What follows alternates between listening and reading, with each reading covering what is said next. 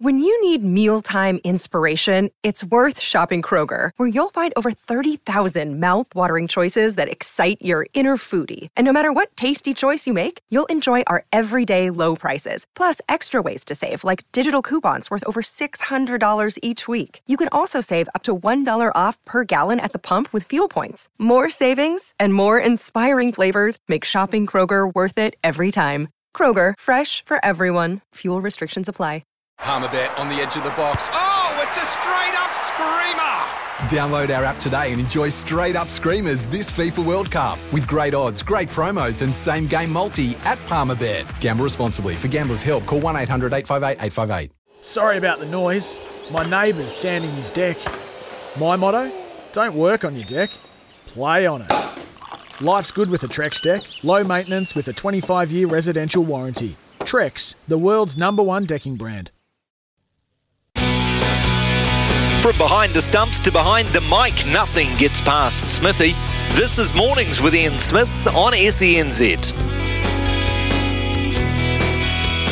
Yes, good morning, kia ora, and welcome into the show. Ricardo Ball in for Ian Smith, who is, of course, over in Australia for the Chapel Hadley series. Game 2 of that 3-match series is this afternoon from 4 o'clock. We have coverage right here on SENZ for you, so you can stay tuned and catch all the cricket action. Coming up on today's show, Alistair Hunt, former New Zealand Davis Cup captain, is going to join us after not too far away. Actually, we're going to talk the US Open quarterfinals. Frances Tiafoe continuing his fantastic form.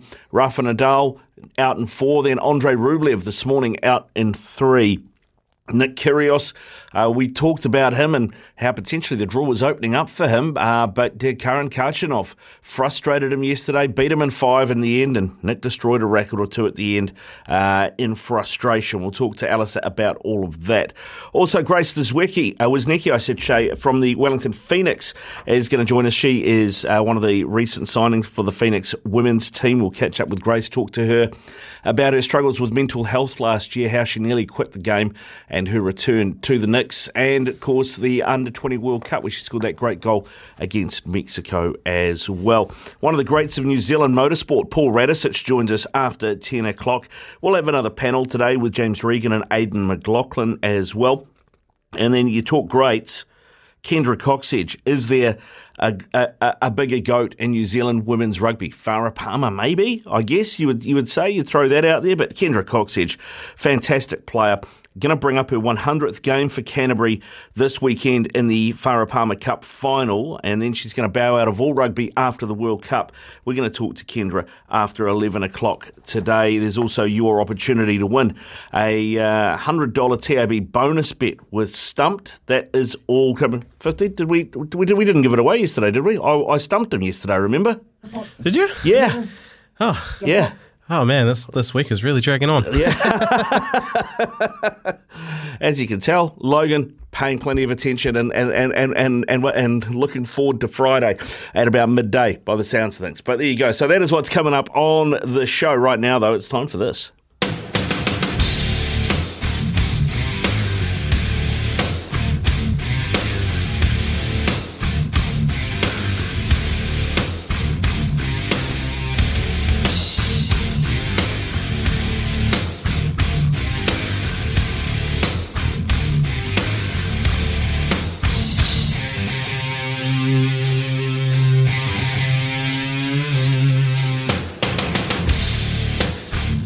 You know what I reckon? I reckon Peter V'landys is taking the piss. Surely, he's got to be. As an administrator of both horse racing and rugby league, he's shown incredible vision at times and taken both sports forward with that vision. But he's let himself and the NRL down badly with this ridiculous call on the Tylan May suspension. Tylan May has been convicted of assault causing actual bodily harm of a fan.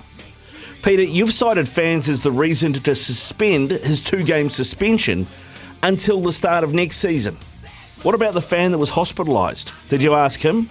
Is he bothered that the Panthers would be without Tylan May? I seriously doubt it. The timing of this decision brings the NRL into disrepute. Never have the NRL applied a rule that allows a suspension to be suspended due to finals footy. To do so now in week 1 of the final series gives the organisation cowboy status. This has been a police matter that's gone before the courts and ended in a conviction. But the NRL give May a pass to play finals footy because, according to Volandis, it's what the fans want. What about the fans of the Eels? I'm one of them. I'm sure they don't want to see Tyler May receive a get-out-of-jail-free card. And what about fans of the Roosters? State of Origin prop Lindsay Collins is serving a suspension for a hip drop that'll only see him return this season if the Roosters make the grand final. The bloke wasn't even arrested, yet he's punished more than a bloke with a criminal conviction. Peter Volandis, you've got this horribly wrong and alienated the fans of 15 teams for the sake of your defending champions.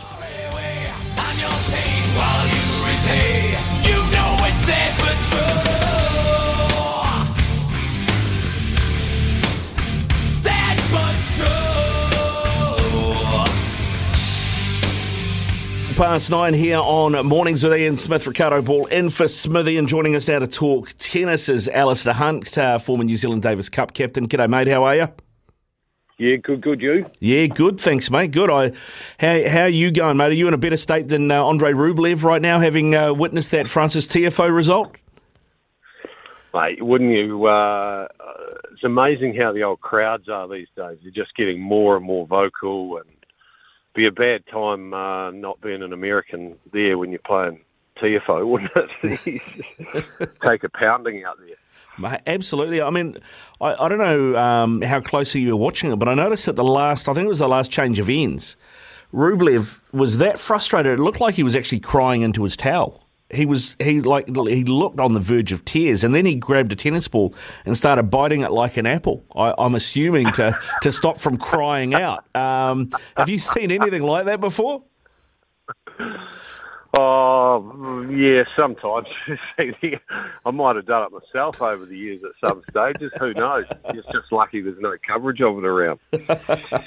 Mate, Francis Tiafoe, to be honest, Alistair, I was a bit filthy because, how many times have we seen in the past a bloke like Francis Tiafoe, seated somewhere in the 20s, upset someone like Rafa Nadal and then blow out in the next round? It's like they've played their final. He was up against Rublev, who's a ninth seed, who's won 6-3, 6-3, 6-3 in the last round. I'm like, here you go, guaranteed. Boom, I was all on Rublev. Didn't happen.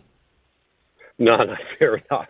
You're 100% right. But, this Tiafoe, you sort of look at it the way he's playing and sort of think, might be his time a little bit. And the way that draw's sort of opened up and what's going on there, you'd nearly have to say, he's a real chance, I think, going forward, and the support he's going to get out of that crowd is just going to be unbelievable. So it'll be a great spectacle and be a good spot to be, I think, when he gets back on court. Yeah, well, I think the way the draw works, he's going to play Alcaraz in the semis, which is a bit of a pity because it feels like that should probably be the final. Yeah, well, it's still, Alcaraz and Sinner still to sort of get, because they haven't played yet, have they? No, they play at about 11, I think it gets underway, that game. Yeah, so, I think, and Sinner's probably, I don't think he'll be too scared of Alcaraz. He can, and with a quicker court and the way he's hitting the ball, he's probably a real chance in there as well. But, such an interesting spectacle, and I guess the different element for Alcaraz is he's playing for number one in the world as such, so there's real pressure on those guys, and it'll be interesting to see how they handle it and see what happens. Yeah, well, I was looking at Alcaraz. He is the favourite against Sinner, paying $1.55. Yep. Where do you reckon Sinner can hurt Alcaraz? Is it with the serve? Yeah, and I just think the pace of his ball, like he's not scared just to step in and take that ball early, and he's so dangerous. Forehand and backhand, like that guy. They're both hammering the ball, but I think the thing with Sinner a little bit is he can flatten that ball off and really penetrate the court. It's hot over there. Those balls are flying, coming through pretty quick and high.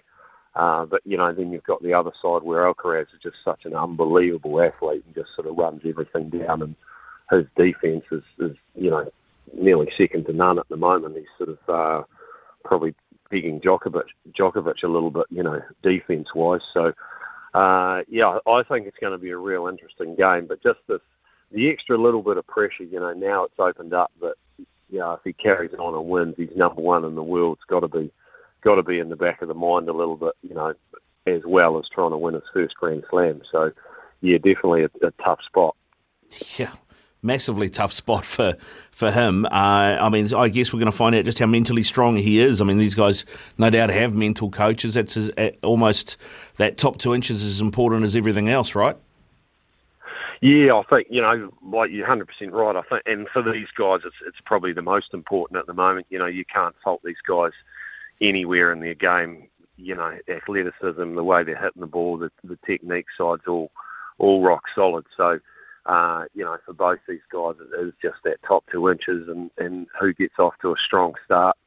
Obviously both great athletes, but it's just getting late in the tournament. Alcaraz, I think, does a little bit more running. He's probably a little bit more physical out there, so it's just trying to see whether he can physically sort of hang on and go through there. But he's just on such a ride this whole year, isn't it? Like, it's unbelievable to see a guy like this go. So he really deserves, I think, to get through, and if he could be number one in the world, it'd just be, rightly so for what he's done so far. Yeah, just looking at the draw now, the winner of Sinner, Alcaraz, does play Tiafoe in the semi-final. The other side of the draw, Casper Ruud beat Berrettini pretty comfortably yesterday. Only spent 2.5 hours on court. He'll take on Karen Khachanov, who got past Nick Kyrgios in 5. It was a bit of an upset, that, wasn't it? But, Kyrgios was on a streak. Going into the tournament, he might have been seeded 23rd, but Kyrgios was 4th favourite at the TAB. Yeah, it's unbelievable. And it's what's strange, too, is how, I'm not really a fan of Kyrgios, to be fair, but I've seen him since he's sort of 12, 14, 16, through just growing up and, various tournaments and things like that. And just the way he's sort of evolved and playing and attitude and that sort of side of it. And then obviously he hasn't been too popular on court and says a few average things. And, I sort of really went off him when he was pretty average towards Mike, Venus at the beginning of the year. But then you sort of start seeing the way he's coming back and changing a little bit, and just his tennis and what he brings to a tournament. To be honest, I was actually hoping he was going to go the whole way, because I just love watching the spectacle of it. Like, it's just such a show out there. But, he's amazing what he's done. And I think for the game-wise, and that's why I think he's just so popular in the States. They love that sort of carry-on, and for him, he's just thriving over there. So I don't know if he was injured yesterday, but like you sort of said, I thought he would sneak through that, and I thought that would be... and then probably carry on in the way he's been serving. His serve, with those balls and the heat out there is just such an advantage. So, I'm surprised to sort of see him lose serve, actually, the way he can serve. But, that was a huge upset. But he was complaining sort of around, knee issues and stuff like that. But that Khachanov he won't be too physically flash after that sort of 5 sets, I wouldn't think. But, who knows? Yeah, who knows indeed. On Kyrgios, I did a bit of a spiel earlier in the week about him. He seems to have turned a corner. He's made a final of Wimbledon. He won Washington hard court earlier this season. He seems to care more, and maybe he's just matured a little bit more and dialed some of that back, or found a way to get his frustrations across without upsetting people as much. Yeah, it seems, this week a couple of times he gave the old, and in that Wimbledon final, I thought he, embarrassed himself a little bit in the way he sprayed his box, supporters up there, and he sort of did a little bit. But we're not hearing, like you're saying, we're not hearing that sort of stuff anywhere near as much. And hopefully, I think, he's obviously travelling with his girlfriend. He doesn't have a coach there, but I think he's the party around him, I think, is settling him down. I just think for him, he pops along and he's trying to get his, foundation and things up and going. And I just wish with his talent, instead of he's earning a couple, 3 or 4 million a year, I think if he really got going and he earns his 20 million a year and does some real, some help with his foundation, that sort of side of it, I think would be brilliant. But What he brings to these tournaments, I think, is just another sort of level of excitement, whether you love him or hate him. It just generates that interest, and anything can sort of get out there. But as long as he sort of doesn't get too personal with the abuse and that sort of side of it, I think it's, he's a real spectacle. And obviously his tennis, when he's on, is next level. So, it'd be great to see what he can do. And personally, I'd like to see him win a slam just to see if he can get some confidence and carry on. And he's obviously going to be one of the guys for the future if he plays that long. Yeah, I really rate him. I enjoy watching him, and like you said, it's always entertaining whatever's happening, whichever way things are going. What I don't get, and I mentioned this earlier in the week, is people who don't like him yet celebrate how great McEnroe was because, it's just the same player in a different generation. Yeah, and, I think in his defence, like they've let him go so much. They give him fines and things like that, but the fines just don't hurt these guys. There's so much money there, until they actually ban him and do that, I don't think there's any reason for him to change. So the ATP sort of let him, behave like that because they know at the end of the day he's selling, it's just bums on seats for them. And like you say, McEnroe and Connors, all these guys, you loved it. The only stuff I don't really like seeing with him is when he gets personal, when he starts really going to town. And if he's, it's not a great spectacle when he's just smashing rackets and stuff like that for not, any reason. It's not a great sort of selling feature, and it's nothing we promote as a coach to young kids or to anyone really. But that's sort of part and parcel of him. But he's never really sort of been disciplined, I don't think, from that sort of side of it. So he knows what he brings now, and I think the good thing is if he can get those results up and carry on and really be a player of the future for the next 2, 3, 4, 5 years, I think he can really add something to the game because it's exciting what he's doing. And like I said at the beginning of the year, I agreed with Mike when Mike said he was a knob, and but now I'm actually sitting there. I was disappointed when he lost yesterday. I was thinking, this would be great. I'd love to see this guy in the final and maybe carry on. So. Yeah, it's interesting what he's sort of doing. Yeah, I tell you what, I was, and you probably would have been the same. I don't know if you had this conversation with Mike, but I was looking at the way that the draw was opening up in the men's doubles, and if they'd both won through, they would have met at about quarter-final stage in the doubles again, which would have been interesting. Yeah, and it's just another bit of interest for us more. I think, Mike had just put the head down and carry on like he does so well, but... it would have been a good spectacle, and it would have created a bit of interest for us for sure. So that's always good for the game and gets a bit more coverage out there. So only a positive that side of it. Now, if we think that Ruud is going to get past Khachanov into the final, and that Alcaraz is going to play Tiafoe in the other semi, is it as easy as saying the winner of Tiafoe Alcaraz wins the final? I mean, how do you rate Ruud against those other guys? Well, I heard a weird interview yesterday when he was talking. He said his coach, he said he'd been playing so well that it was, his coach, he said he felt like he was walking on water the whole time. And I sort of went like, wow, what a great way to jinx yourself. But obviously his confidence is, a next sort of level.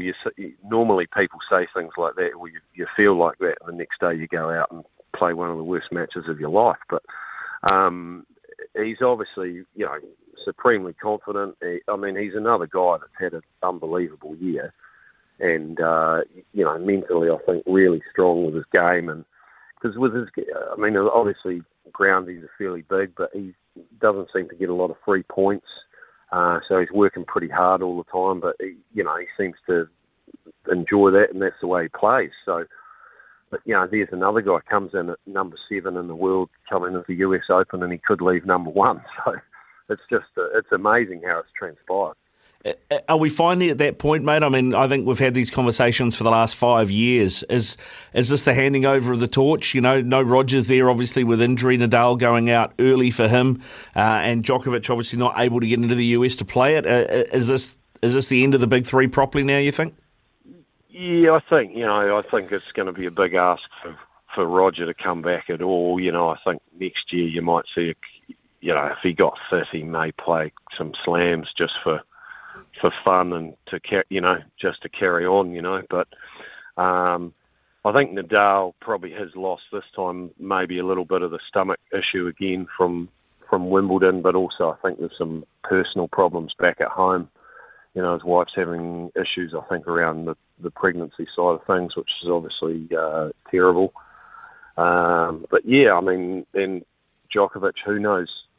Yeah, it's hard for him, I guess, if he's been off, and not getting that weekly sort of competition that he seems to thrive on, and he seems to get better and better the more he plays. So if he's out doing things, but you'd think he's still got another, year or 2 years, and he'd be desperate to get that Grand Slam record off Nadal. So I think he'd be working pretty hard. But yeah, I think it's great for the game to see these new guys coming through, and it's definitely a real interest in it. It's just nice to see, different styles of games and that sort of side of it. So I think with, Sinner, Ruud, Alcaraz, Kyrgios, that side of it, I think it just makes for an exciting future and good to see some new guys. Yeah, well, and on the women's side, I mean, like the women's side's been so hard to predict for a long time, and the men's has been the complete opposite. Feels like they're starting to meet somewhere in the middle again in terms of that. I mean, Swiatek has been pretty hard to get past, pretty dominant in the women's game.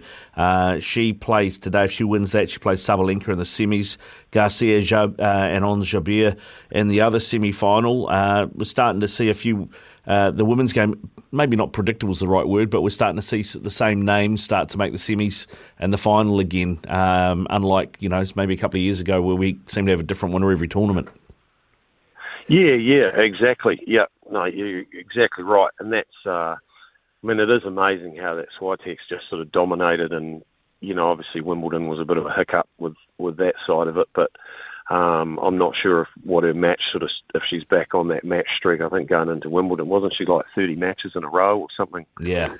Something silly like that, and then obviously had the stumble, but she's probably, obviously learnt lessons through there, and as dominant as she's been this year, it's hard to go past her for the whole title, I think. But yeah, like you say, we are hearing the same sort of names and seeing that coming through, and even, I think that Coco Gauff, who's coming out to Auckland, I think is she's starting to find her feet a lot more and being, a lot more consistent on results. So, that's good. Those young ones are coming through there as well. Yeah, indeed. Alistair, thanks very much for giving us some time, mate. We'll let you get back to it and prep for the rest of the day. I know you'll have a busy day on the couch watching tennis. You've been speaking to my wife.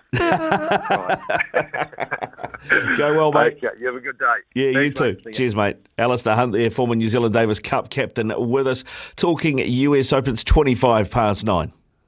I just rewatched it before the interview, winning the ball in your own half, running about 40 yards with the ball and smashing it from outside the area. That was going top corner all day if she hadn't got in the way. I know. Everyone was yelling at me to pass it, and I was just like, oh, gosh. And then I was just, I'll just shoot. And usually I like to pass it, and I don't take those shots, but I guess you got to shoot to score. So, yeah, I was just glad it went in and we could get ahead. Yeah, I mean, because it just opened up in front of you, didn't it? Yeah, definitely. Like, I was just like, I might as well just hit it, and I did. And I guess, yeah, I was just grateful it went in. No, well, hopefully we see some more of those this season in the A-League. Yeah, hopefully. I have to take some more shots this season. Yeah. Now, when you re-signed, how much of a conversation did you have with Gemma and Nat about what your role might be in the team, and whether the team, given Paige and Betsy are going to be there, is the team going to operate the same way? Is it going to operate slightly differently in terms of systems and shape? I'm not too sure, to be honest. We haven't really chatted too much on that. Like, it's been a very busy last couple months. I found out just before the World Cup, they kind of sat me down and were like, we want to offer you a contract. So, but, I think we've all been quite focused on that World Cup. But I'm not too sure what is going to change and stuff like that. But, yeah, it'll definitely be a good competition having all those girls there, having all those new signings. So, yeah, like, I think there might be some differences. But, yeah, until I guess we all get down to Wellington and start training, we won't really know. But, yeah, I think it'll be really good. You will have watched a lot of Ferns games over the years. What do you think Betsy and Paige bring to the squad? I think they bring a lot to the squad, both on and off the field. I think, they're incredible players. I've watched Betsy for a while now. She's been in a firm for a while now. So growing up watching her, she's an incredible talent and work rate in the team. So, yeah, I think she's huge, and experience is something we lacked a lot of last year. So I think having those big players come in, and, we've all seen Paige's pace. So I've played with her a little bit in Auckland. So, yeah, she's an incredible person and player. So, yeah, I'm really excited to be able to work with them this season. What's your preferred role? I mean, I've seen you play several different positions over the years, but where would you prefer to play if you had the choice? Oh, I like being an 8. Like, I like being a box-to-box kind of midfielder. I think that would be my preferred kind of box-to-box. I think I enjoy running up and down the field and joining attack, but helping out in defence. So, yeah, I'd say number 8 would be my preferred. Number 8. Yeah, I mean, and that's a role that Betsy's played in the past as well. So I suppose this season could be a good learning for you as well, and that you get to pick her brain week in, week out, someone that's done that at the highest level. Yeah, definitely. It's going to be an incredible opportunity for me to be able to train with her and play with her. So, and learn, I'm sure, every day from her and what she does, and be able to compete for, the spots in the team. Like, yeah, it's huge. Are there any particular players that you've watched growing up in the men's or the women's game who you kind of modelled your game on? Oh, I think recently, I love watching Rose Lavelle play in the midfield for the USA, and one day I hope to play like her. But yeah, I think there's a few. Growing up, I was a big fan of Aguero for Man City, scoring all the goals. As every kid just likes to score goals. But yeah, no, there's definitely a few. And Rhea Percival, football fan that I incredibly look up to. I think she's amazing. So yeah, there's definitely a few players, but I'd say those 3 are definitely ones that I watch. Yeah, okay. Now, it's been reported on a bit already, but, last season you played the full 90 minutes 11 times, and then you went, you know what, I'm just not prepared to do the rest of the season. I need to sort myself out. And you went away and did that.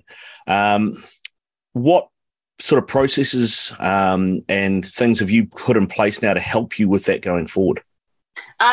It's definitely been a good last few months for me to really sit down and work things through. I talk to my psychologists all the time now. We definitely, and Jim and Nat, they've been huge people in my life and getting me back to playing. But I think I've definitely learned a lot more about myself, and been really working on how I can stop myself from getting into little spirals, because I'm human. Of course, I'm going to have some bad days. Everyone does.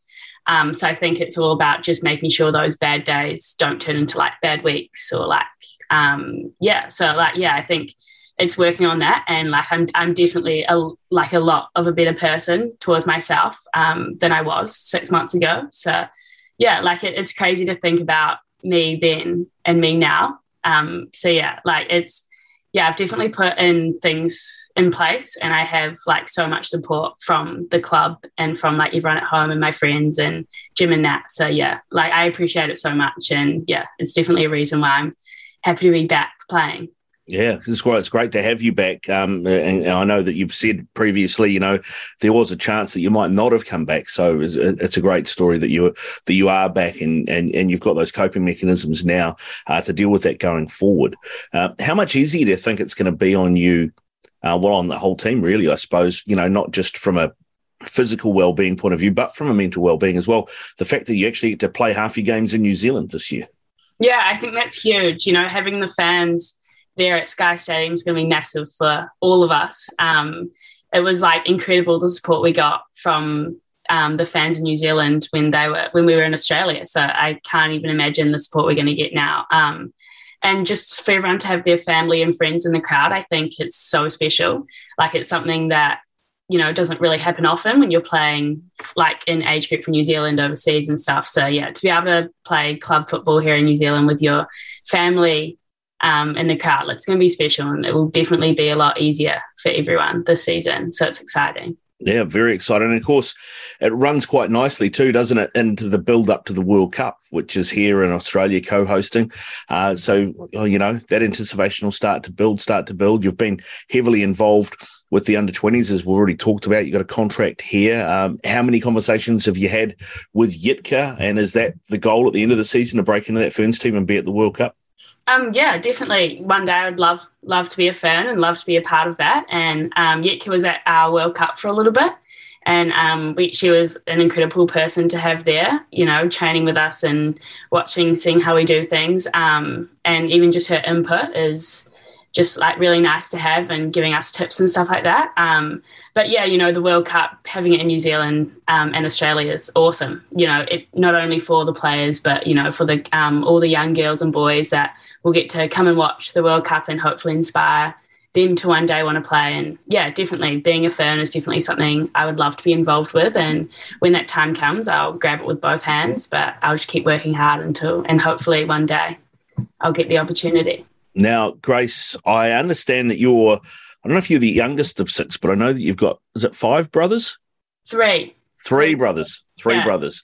How much of an influence were they for you growing up? I mean, I imagine there's some pretty competitive football in the backyard at the Wisniewski household. Oh, definitely. Always. It's still competitive now, and I'm the only one that lives here at the moment. But we all have little competitive moments. They were huge. I have a twin brother and 2 older brothers, so it's always been competitive. And there's videos of me running around with a ball in the backyard, kicking my brother's shins, trying to get the ball. So it's huge, and we all love football in this house. So just to have that at home, it's pretty awesome, and it's definitely a reason why I'm, love the game and have played for so many years now. So it's a football household that you grew up in. Is there a team that everyone in the house supports, or do you all support different teams? Oh, well, me and my older brother support Man City, but then my twin brother and my other brother support Chelsea. So it was always great when they used to play on the weekends, and we'd wake up at 2 a.m. to watch. It'd be us on one half of the room and the others on the other half, and that was always competitive. But so it was interesting supporting 2 different teams. But yeah, it was good banter. Yeah, I bet it'd be a great banter around the house. What about your folks? Oh, well, my dad supported Spurs at one point, actually, at Tottenham. But yeah, they don't really play football, but they still love it and get involved. But yeah, they don't really support or watch big teams.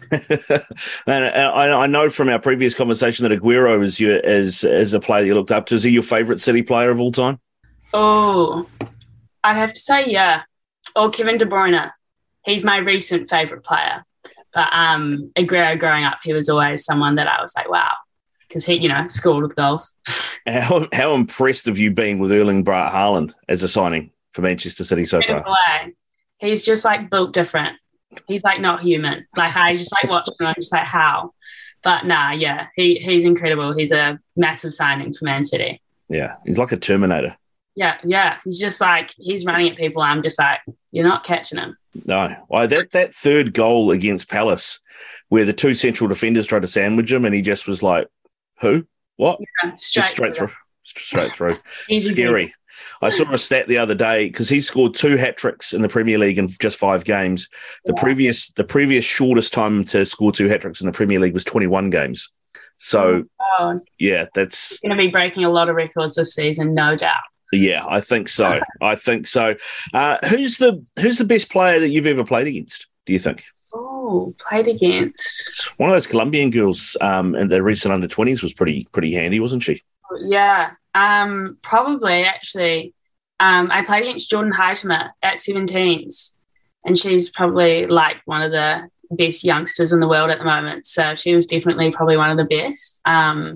But yeah, the Colombian, the attacking threat of the Colombian team was amazing. So yeah, there's a few that I've played against during the World Cups that have gone on to do incredible things. So yeah. Yeah. What about played with? Ooh, played with. Oh gosh, this is a hard question. Who have I played with? Okay, probably Gabby Rennie's now part of the Ferns. I got to play with her for a while, and obviously Kate Taylor, such a queen. She's an incredible player, and I know that she's going to go do big, amazing things. I don't know. There's I'd say those two are probably the two best I've played with, because they're out playing with the Ferns at the moment, and Elite in goal obviously is incredible. But yeah, all the young ones. Don't want to leave anyone out. No. Hey, Grace, thanks very much for giving us some time today, mate. I really appreciate it. Congratulations once again, signing with the Knicks, and look forward to season 2. Thank you so much for having me. I'm excited. From behind the stumps to behind the mic, nothing gets past Smithy. This is Mornings with Ian Smith on SENZ. It's 10:03 here on Mornings with Ian Smith. No, Smithy, of course, he is in Australia for the Chapel Hadley series. Game 2 of that match gets underway today. We have live coverage here on SENZ from 4 o'clock for you. A couple of pieces of business before we get on to our next guest. Maggie has texted through on 8833, our Temper Bedpost text machine.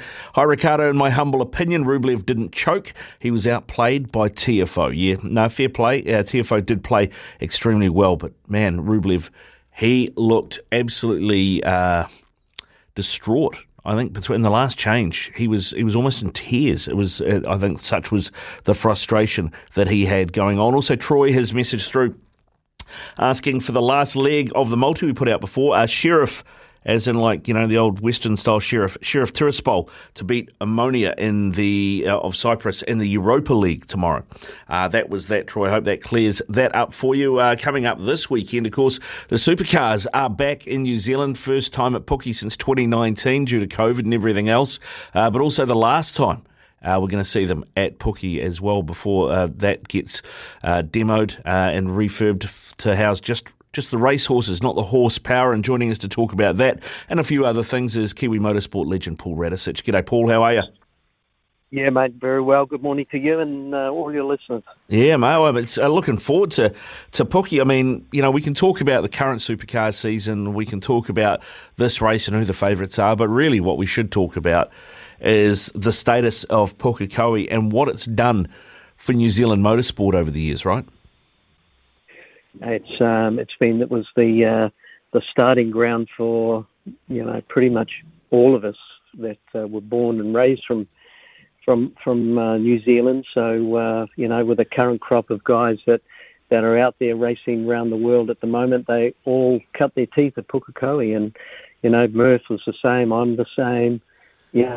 Denny Holm. You can go way back to win an Open in '63, and it's brought through a lot of champions.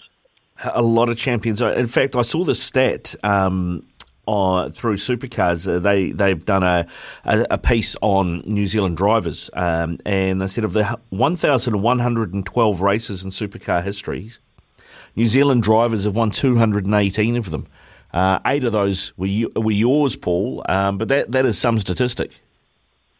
Yeah, it is a great statistic, isn't it? And it just shows you. I mean, at the end of the day, we all needed to learn our craft and be able to do it. And Pukekohe has been one of those iconic tracks that is well known, around the world. So, but your stats, it's a great one for us Kiwis.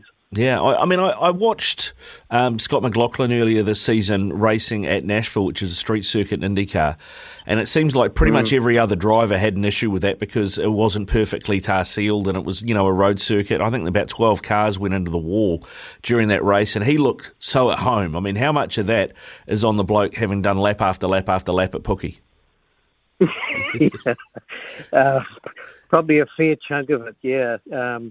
Let's face it, there's not one bit of tarmac around Pukekohe that's been the same for many years, and dips and bumps. And so, yeah, I mean, it comes back to that cutting the teeth scenario. And, Pukekohe has got it plays a big part, and it might be unconscious, but it has played a big part. And as we saw with Scott there, when it comes to something that's a little more challenging, he's able to rise above it.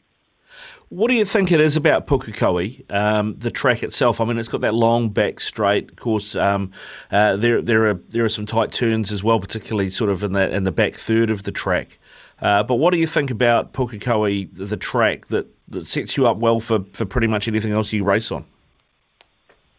There's a little bit of everything there. I mean, you got to remember when Pukekohe first opened in '63, it was the longer track that went round out the back and then come back round, and you didn't have the chicane and the back straight. So it was all about performance, of course, horsepower, but it was all about braking.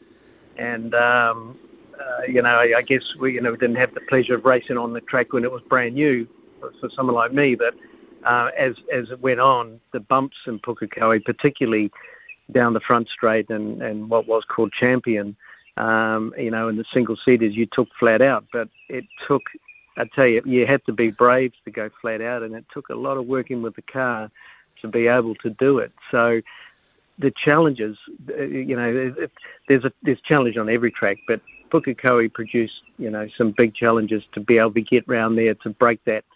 To break that 59, 58 second bracket mark, for what was the single seaters of the day. So, and the other side to it, one spectators can see the whole track, and it always produced some interesting racing, as we've seen with supercars. Year in, year out, there's always a bit of a twist to the tail of the event.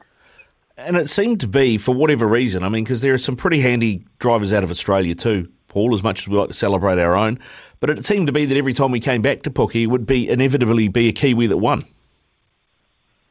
There's probably some Aussies in there that won it too, but Greg dominated that for 2 or 3 years, and he was the king of Pukekohe as far as the supercars were concerned, and racked up probably the majority of those stats, himself. But Australians, have always been competitive around the world, and in their own backyard, they are bloody hard to beat, let alone when they come over here. So we've had some tremendous Australian drivers that we've seen, and we'll see again this weekend at Pukekohe. Yeah. In terms of your own career and your own time racing at Pookie, is there something that stands out, something you'll always remember about Pookie for you? Oh, there's so many things for me. Winning the New Zealand Grand Prix, winning the Nissan Mobile Series. I got my big break really to go overseas and race in Europe through Pukekohe, with Peter Brock. So there are, it just goes on and on and on. And, as a young kid with my dad racing there, I was there from 1963. I can't remember, but I was there. So, it's, for me, it's really sad to see it go. It's the way things are, it's sign of the time, so on, but we lose so much history in that track. When you went to the UK and you took part in, the British touring cars, which you were so successful at, how much of your success do you put down to Pookie? What was it that you learned at Pookie that you could transfer to tracks around the world that made you dominant when you went over there? Look, it's hard to pinpoint just the track. That Pukekohe was one track of many, and it took decades for me to get my break in world motorsport. But going after school out to Pukekohe with my brother, and going in Mum's little Mazda 323 round and round and round and round and round. So, that's where it all began. That's where the passion started. That's where it all began. So it plays a big part. It's like, Pukekohe, my European break, I was racing a little BMW, and I passed Peter Brock, who was in the same car, and he came up to me at the end of it and said, "Hey, you better come and drive for us." So, and then his manager went to England, and and gave me an offer. It just springboards like that. It's just the way it went and the way things go. Yeah, indeed. All right, mate. Let's talk supercars then, and let's talk this weekend. Of course, the Giz is doing great things, isn't he? He's heading for a third successive title. All things being equal, he should clean up this weekend, shouldn't he? Mate, they should just put his name on the trophy now, really, and be done with it, because he's the class of the field.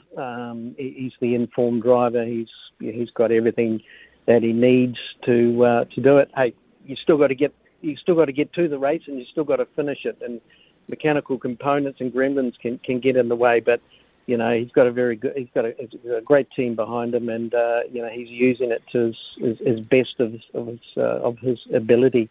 And as he's showing, he's making everyone else look pretty average, really. Yeah, makes every poster win it, as does the Giz. Can you see him being picked up like Scotty McLaughlin was and taken? I don't know whether it's to IndyCar or to NASCAR or to another championship offshore, given his dominance here. Well, he could do. There's no doubt that it doesn't matter what he drives. He can drive it quickly and understand it very quickly and make it competitive. So could he? Absolutely. It's all about opportunities. Scott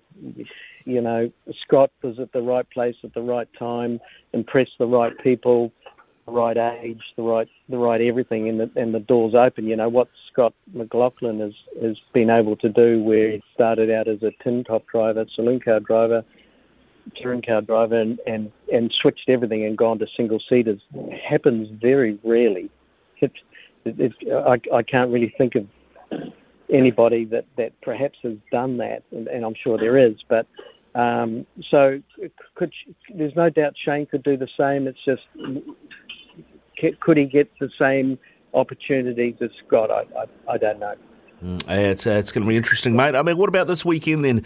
If the Giz doesn't have any mechanical problems, we think he should win this. The TAB have got him. This is, I don't know if I've seen a hotter favourite for a long time. He's paying $1.50 to win race 27. The next favourite is paying $5.50, and that's Will Davison. Yeah, we'll put some money on him. That's where the value is, isn't it, Paul? Mate, he's going all right at the moment. Will's had a long career, and he was there when I was racing, and he's been able to reinvent himself, and he's got himself with a good car, and he's got some confidence back now. So, mate, I'll be putting some money on Will for sure. But as we've seen, the Giz is. He's the favourite. He's the one to do it. But mate, Pukekohe, as we said before, can throw up some interesting results and interesting races. So and throw a bit of water in there, which we know this time of the year at Pukekohe it produces plenty of rain. So it's all to play for. Yeah, all to play for. What about, there are other Kiwis in the field, of course, and a guy who's had an interesting ride the last few seasons is Andre Heimgardner. He's sort of in the middle of the pack at the moment. I think he's about 8th in the Drivers' Championship. How do you rate where Andre is? It feels like the move that he's made this season has been the right move for him, and he seems to be on the up. Yeah, he does. I think it's a good fit for Andre with Brad Jones Racing. Brad's a great guy, good team organiser, good driver too, and understands the sport. And Andre has excelled with the team getting behind him. He's had his first win, first pole, I believe, and so no, Andre is he's definitely in the mix for this weekend. And once again, if it's a little bit damp, he's showing that he's a bit of a wet weather expert as well. You'll be at Pookie this weekend, I take it? I got the old people going out in the classic touring cars, so I'm going to be driving one of those. Fantastic, mate, fantastic. And make sure you've got Monday off, of course, because you'll be wanting to be glued to the couch for that last race of the IndyCar series. How tight's that finish going to be? I know, isn't that amazing? Let's hope either Scott can do the job. Oh, indeed, mate, indeed. At the moment, New Zealand Motorsport seems to be flying. The two Scots over there, Giz in supercars, and Liam Lawson looks like he's not too far away from potentially having an F1 drive next season. Yeah, it's all there, isn't it? Hartley in sports cars picked up another championship, and Mitch Evans, runner-up in the electric series, and you know, on and on and on it goes. So all started for Pukekohe. How about that? Yeah, it did indeed, Paul. And, you know, a lot of those guys grew up watching you and wanting to be you, and you're a big part of that as well, mate. I really thank you for your time. Enjoy Pookie this weekend, eh? Thanks, Ricardo. Appreciate the chat. Cheers, mate. Paul Radisich there with us, Kiwi motorsport legend ahead of supercars this weekend. Just having a look at the outright winner market for the Super Sprint race out at Pookie for the first race. This is the market. I mentioned the Giz off the top. Yeah, he is massive favourite, paying just $1.50 to win. Then you got Will Davison, $5.50, Cameron Waters at 7s, Chaz Mostert at 10s, Anton De Pasquale at 12s, Brock Feeney and Brody Kostecki 21s, Dave Reynolds also 21s, then Heimgardner, the other Kiwi, in 26s, James Courtney, Scott Pye, Will Brown all at 41s. Frosty, Mark Winterbottom, him, Lee Holdsworth and Tim Slade, some big names of the last few years, are all at 51s to win this, and then a couple of drivers at 71s, and Bryce Fullwood, Jack LeBrock, Nick Percat and Todd Hazelwood. Jake Kostecki, Thomas Randall, both at at 126.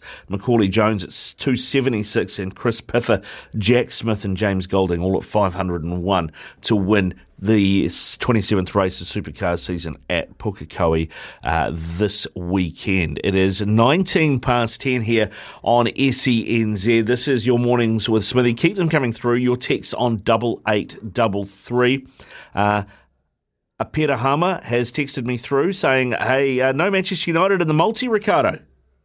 You're not a believer yet. Still not a believer. Well, mate, it's not that. It's just, I think, of all the group games United have got in the Europa League this season, I think Sociedad is going to be the toughest of the lot. They drew with Atletico Madrid on the weekend.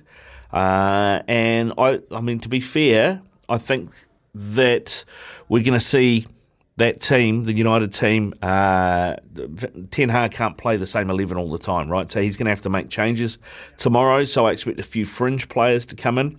If I was going to have a punt on that game tomorrow, it is at Old Trafford, I think I would probably lean towards the draw, which is at $3.75. I mean, United are paying $1.62. But it depends for me on what the United team looks like. I think there will be a lot of changes, so we will have to see. Sociedad are paying 5s, but the draw at $3.75 is probably where I would sit at the moment until I see the team. But I wouldn't be surprised if we see at least half a dozen changes to the United team that plays in that game. And then, that throws up a bunch of questions. So that's where I am on that. But thank you very much for your text. Keep them coming through. 8833 is the Temper Bedpost text machine. It is 20 past 10 when we come back. It's the panel. Ball in for him this week. And joining us on the panel today, James Regan. G'day, James. How are you? Good, man. How are you? Yeah, good. Thank you. Good. And Aidan McLaughlin as well. G'day, Aidan. G'day, Ricardo. How are you doing? Yeah, good, thank you. Good. Now, we're going to talk some boxing, we're going to talk some rugby, some tennis, and some NRL, but I thought we should start with the big news from overnight, that Thomas Tuchel, the Chelsea manager, has been sacked by Todd Bowley, the new owner, after, actually it was on the 100th day of his ownership. He has sacked the guy that won the Champions League for Chelsea only 2 seasons ago. James, were you shocked by that decision? Yeah, shock's probably one word for it. I think it's outrageous to sack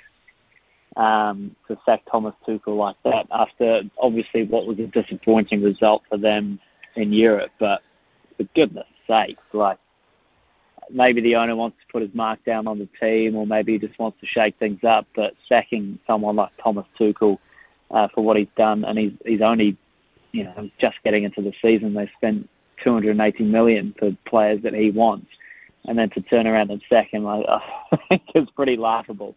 As a Liverpool fan, I think it's great. As a football fan, I think it's outrageous, and it's pretty it's just bizarre. I can't believe it. Yeah, that is the thing. I mean, it's Aidan. He's been backed by the owner to the tune of, as James mentioned, just over £250 million this season to bring in players. In fact, one of those, the latest, Pierre-Emerick Aubameyang, they brought in from Barca because Tuchel worked with him at Dortmund, and Aubameyang was like, it's great. I can't wait to start working with him again and get things happening because they haven't had a number 9 all season. Well, he's had 60 minutes under Thomas Tuchel, and now Tuchel's being sacked.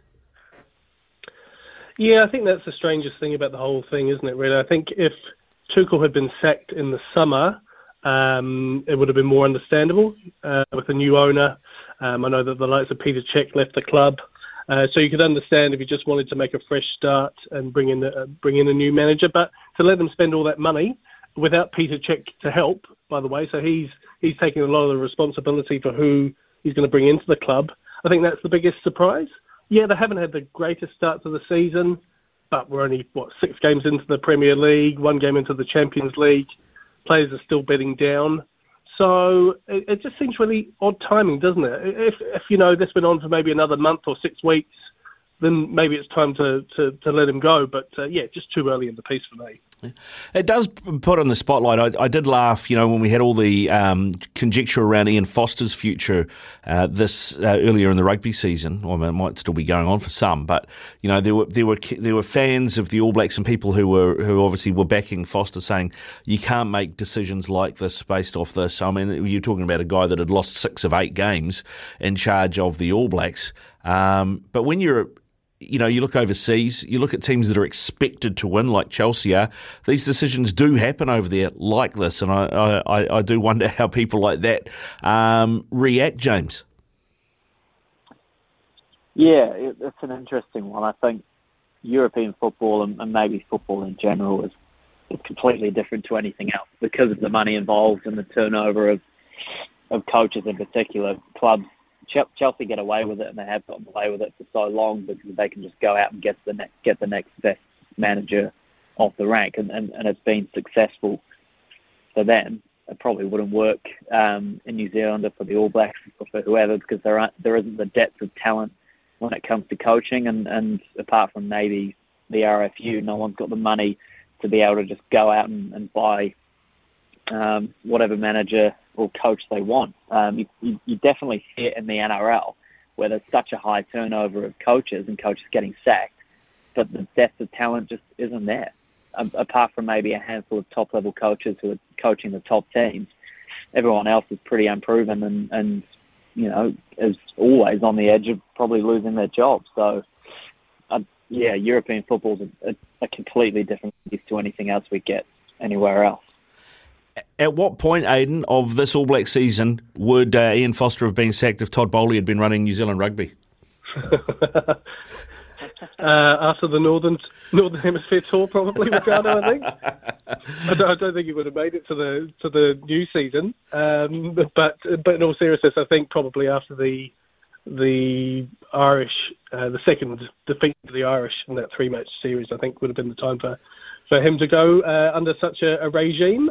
But as James said, it's like chalk and cheese, isn't it? This is Chelsea. Apparently, if they want to get Graham Potter on board, there's a £16 million release clause. He won't even blink twice at that. He's spent, as you say, £280 million on players. He's got about £4 billion to spend on the club if he needs to. So it's just a different world, isn't it? And the other thing is he doesn't actually care what people think. Here in New Zealand, the NZR seem to care how they look. Rather than maybe make the right decision, they actually care about maybe looking a bit silly that they appointed the wrong person in the first place. So, whereas someone like a Premier League owner just doesn't care about that. No, it all feels very Ted Lasso, though, doesn't it? I've got to say Chelsea at the moment. Hey, we'll talk more about that and a few other things coming up on the panel. Right now, though, it's the latest in news and sport. Big talk, big opinions, the panel. Talk to me, yeah. 27 away from 11. We're in the midst of the panel with Aidan McLaughlin and James Regan. And James, I know the NRL is very much your backyard, so I've got to ask you, is it free-for-all now in the NRL? Head highs, fist fights, eye gougers, whatever you like. Just take the ban and do it next season and continue to play the finals. Apparently that's what you can do now with Peter V'landys. Yeah, it's interesting. It's kind of the same time of year on the eve of the finals, and something comes out to kind of distract from the on-field stuff, doesn't it? Look, every case is different. I watched a thing this morning where Peter V'landys said he's thinking about the fan and the Penrith fans that will want to obviously see this guy play. He's been outrageous all season and scored a bucket load of tries. But maybe does that send the wrong message, given that he, was done for what he did and there's clear video of it, and that they banned him, but it's going to be next season. I don't know, man. Like, the NRL continued to come up with things just kind of on the spot. And there was a chance to maybe send a bit of a message to other players who are in that similar situation, where they're out maybe after a few beers and with a few mates, and it might make them think, or it might not. But now it's all said and done, I think just get on with it. Just let him play. It wasn't, he didn't murder anyone. But yeah, maybe that's the path the NRL want to go down now. I just don't know. And that's the thing. You just don't know where it's going to go with each individual case, because every outcome seems to be so different. Yeah, I mean, it does. I mean, I said it earlier at the start of the show. It puts the NRL in sort of a cowboy outfit type of realm for me. When you've got a guy in Nathan Collins, the State of Origin prop for the Roosters, who's been suspended by the NRL for a hip drop, is going to have to serve his time through the final series, will only be available for the grand final if the Roosters make it that far. He wasn't arrested, wasn't charged by police, wasn't found guilty in a court of law. He has to serve the time. Taylor May doesn't, for some reason, Aidan. I can't make head nor tail out of this. Oh, it's an absolute joke, isn't it? It's as simple as that. You get a ban, you serve your ban. He's got a fine. He's got to pay that now to the courts. I think he's got some sort of educational requirements, some sort of, anger management or something to do like that. He's got to do that straight away. Yet the NRL say, oh, well, we'll defer the punishment that we're going to put down on you and you can play in the finals. Terrible example. It just, people can just defer punishments like that just because the fans are going to miss out. Well, tough luck on the fans, to be blunt. And hey, I mean, it would be a good lesson for May to learn as well. You've got to accept your punishment now. And then you'll think twice about doing things in the future as well. And other people will as well. So I just think it's a complete farce, to be honest. Yeah, well, I mean, the bloke that, he assaulted and who smacked his head pretty hard on that concrete floor was a fan. I don't know if how much of a fan he is of this decision. Or, I mean, Eels fans. The Eels fans care. I mean, there are 15 other clubs who I'm pretty sure would be quite happy to see him sit out this final series. I think it might have created a rod for his own back here. But I struggle that if you're found guilty NRL judiciary, you have to serve a fine. But if you're actually convicted of a crime, you're okay. We'll let you play. Makes very little sense to me. Also making very little sense is Nick Kyrgios smashing 2 rackets after the match yesterday. James, I was coming to his defence earlier in the week and saying how great he is for the game. He seems to have sorted himself out. He is great to watch. He's a great player. But it was bizarre. I mean, I could almost understand losing the game and smashing the racket you're playing with, but then to go out of your bag and grab another one to have another go at seemed a little excessive. Yeah, bad day to be a racket when Nick Kyrgios was around. It was an amazing match, wasn't it? And props to both of those guys for going the way they did. It was phenomenal to watch. It was kind of never-ending, and you didn't really want it to end. And that is what Nick Kyrgios brings to tennis, because as well as the way he played, and the way he dug himself out of some of those holes, was the fact that you were always watching him knowing that something could happen at any time here, and that is box office. And that is exactly what tennis needs, right? And seeing some of the presser after the game, he was devastated. He knows he can compete with the best now. He got to the Wimbledon final. He got to where he did in the US Open, and he was very close to going through. So he knows he can win a major now, given that the other guys are well on their way out. And he was devastated, which is great to see. And I hope over the next couple of years we get the very best of Nick Kyrgios that he has to offer. And that is both the occasional blow-up and also the best tennis he can play. Because, man, was phenomenal. And when he's on, it's great to watch. He's the best player in the game, apart from maybe Djokovic, Nadal, to watch. There's no doubt about it. Yeah, he is box office. And Aidan, over in Australia, he gets called an embarrassment to Australian sport. Yet those are the same people who will defend an Australian cricket team who actually got caught and done for cheating. But apparently they're not an embarrassment. No, and perhaps they're defending the decision to let May play in these couple of games as well. So it is double standards, isn't it? I mean, Kyrgios is great to watch. I really enjoy watching him play tennis. And it's a shame that so much of the good things about him have been belittled by the reaction to what happened after the game. And that's the real shame for me. He's embarrassed himself after the match. Okay, I don't think he's embarrassed his nation or anything. It's an individual sport ultimately. But people are talking about the rackets, whereas people should be talking about what a great game of tennis it was. It was a great quarterfinal. And that's the real shame for me. That it just takes away from what he is really good at, and that is he is an extraordinary tennis player. Yeah, I'll tell you what's not extraordinary, and that's the TMO in the rugby last night. I don't know if either of you guys watched this live or just caught up with it popping up on Twitter, but my Twitter feed blew up after Connor Garden-Bishop was awarded that try in the corner last night. The referee on field, fair enough, said, look, I think that's a try, send it upstairs to the TMO. Can you check the sideline? He looked at it 3 times. Connor Garden-Bishop's got his left hand planted on the ground outside the touchline before he even grounds the ball, yet it gets given a try. I mean, James, as somebody that's suffered the bunker throughout the last few seasons of the NRL, the bunker all of a sudden looks like it's squeaky clean. Yeah, looks like a well-run oiled machine, doesn't it, the bunker, compared to what happened last night. That was outrageous. I mean, I didn't watch it live. I caught up on it this morning.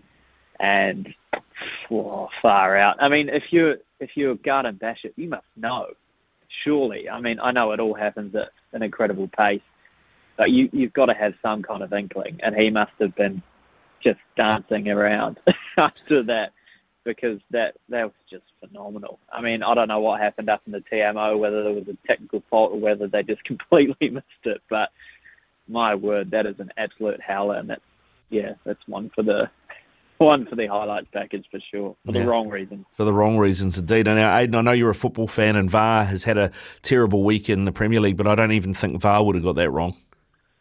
I don't think so. I mean, I did actually watch it at the time, and what was interesting was Kane Hames was the co-commentator. And so he'd said on the air he was sitting next to the TMO. And the TMO said to him, he missed the left hand, and to quote, he's gutted. So that's what Kane Hames said about it just after the decision was made. So he looked at it, as you say, a few times, made a mistake, instantly realised after the decision was given that he'd made a terrible mistake. But how do you make that mistake? That's the thing. Surely, you've got a little checklist there that you're going through. You're checking everything. You can't miss it. So, yeah, he's put his hands up, if you pardon the expression, and he's admitted fault straight away, but too late. Too little, too late, I'm afraid. Way too little, way too late. I'll tell you what, Specsavers need to get back on board as the sponsors of the referees in the rugby, I think, after that, gentlemen. And finally, we've just had news this morning that Money Bill Williams is going to fight Mark Hunt in a boxing fight. James, is Money Bill the Southern Hemisphere's Jake Paul?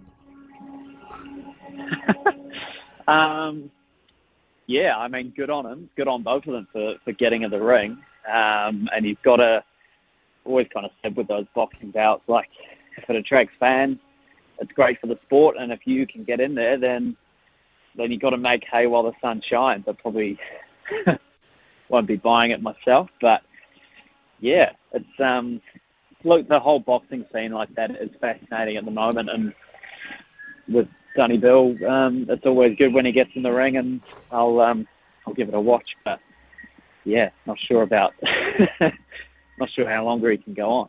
No, me neither. What about you, Aidan? Are you going to have eyeballs on this or not? Oh, like James, I won't be paying for it. But if Sky decide to put it on free to air, I might give it a go. But Mark Hunt at the age of 48, well past his prime.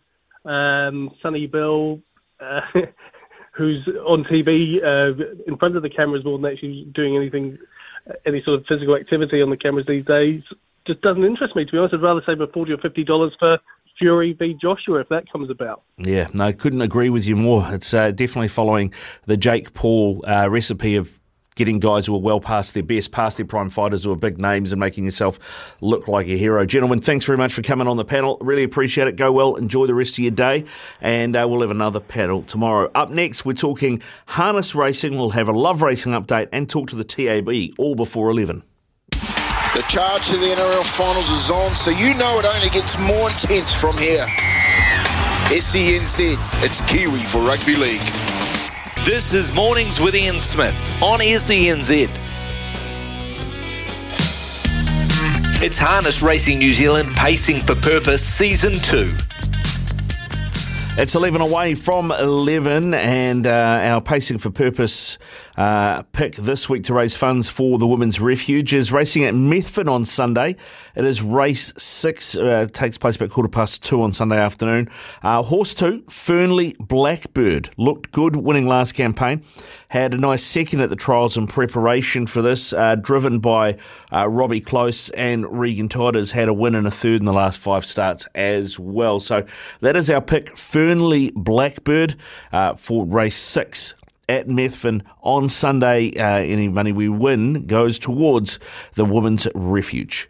Be going through the roof with Izzy and Smitty. You're listening to SENZ. It's Kiwi for Sport. Summer or winter, he's the voice of sport in Aotearoa. This is Mornings with Ian Smith on SENZ. The loveracing.nz update. Your home for everything thoroughbred racing. Visit loveracing.nz. Racing's biggest fan. It's 5 away from 11. Louis Herman-Watt joins us to talk love racing. G'day, Louis. How are you? Good, man. It's a story. What's on the agenda for you today, mate? Anything you're looking at? Well, not any racing today, Rick Dog. They're racing at Wingatui tomorrow, thoroughbred racing that is. Saturday, all of the markets are open. Now, this is fantastic. tab.co.nz. They've run this new setup where every Wednesday we're going to have markets wide open for all of the races on the feature days or on the Saturday racing. So, massive congratulations to them for getting this done. That's not an insignificant amount of work. So it means you can go to Hastings, you can look at race 1, race 2, race 3, race 4, the whole races, every race, the whole card, and you'll be able to find all the fixed markets there. So I've just been perusing those, Rick Dog, trying to find some winners for the weekend. Now, have you had any luck? Well, they haven't raced yet. Well, no. Have you found anything you go, actually, that looks good? Yeah, I'm just having you on. Of course I have. Race 4, number 5, Cork. I'm really willing to ride off Cork's efforts on Sunday. Funny heavy track at Te Rapa. She hadn't raced in a long time. She'll be way better for the run. She was doing her best work after being tapped up heading towards the line and through the line. $3.60. I'm happy to take it. Happy to take the rest of them on. I don't think the field's that strong, to be honest. Oh. Race number 7, we have the Gold Trail Stakes, the Thoroughbred Breeders. This is a great race for the fillies, and I'm on Sans Duit, the Te Akau filly, who was super impressive in her first ever gallop in a race at Taupō. I reckon she comes back here better for the efforts, and she's just on the up while some of these are on the wrong side. Bestseller, huge respect for her in that race, but I do think they went a bit fast up front when she bet Sans Duit last start. But again, another good draw, barrier 3 with Sammy Spratt on. She'll be going close, and of course Pacific Dragon, she's already stakes performed. And then in the last, well, take your pick. Mustang Valley, Outfit, Inserio, Zaitaku, Semper Magico, Red Inferno. This is just such an even race to end out the quaddie. So really looking forward to this weekend, Ricardo. Good luck, Louis. Sounds good, mate. Sounds like coffees will be on you come Monday.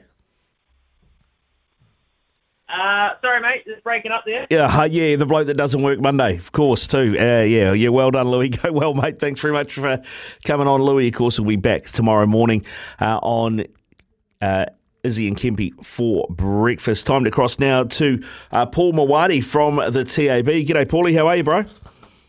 Very good. Thank you, Ricardo. Beautiful day here down at Petone. Mate, fantastic day everywhere around the country by the looks of things. What's big for you today? Well, we've still got our tennis bonus back promotion going on all the men's and women's singles matches at the US Open. Of course, we're waiting for the big match later on this afternoon. Yannick Sinner up against Carlos Alcaraz. Sinner, $2.30 to win that. Carlos Alcaraz at $1.58. We've also got the one-day international, the second one in the Chapel Hadley series later on tonight. Australia $1.51. New Zealand $2.40. We've also got a cricket bonus back on that match. It's just place a pre-match team top run scorer bet through your TAB account. And if your player is second or third highest run scorer in their team, we'll refund your bet up to $50 as a bonus bet.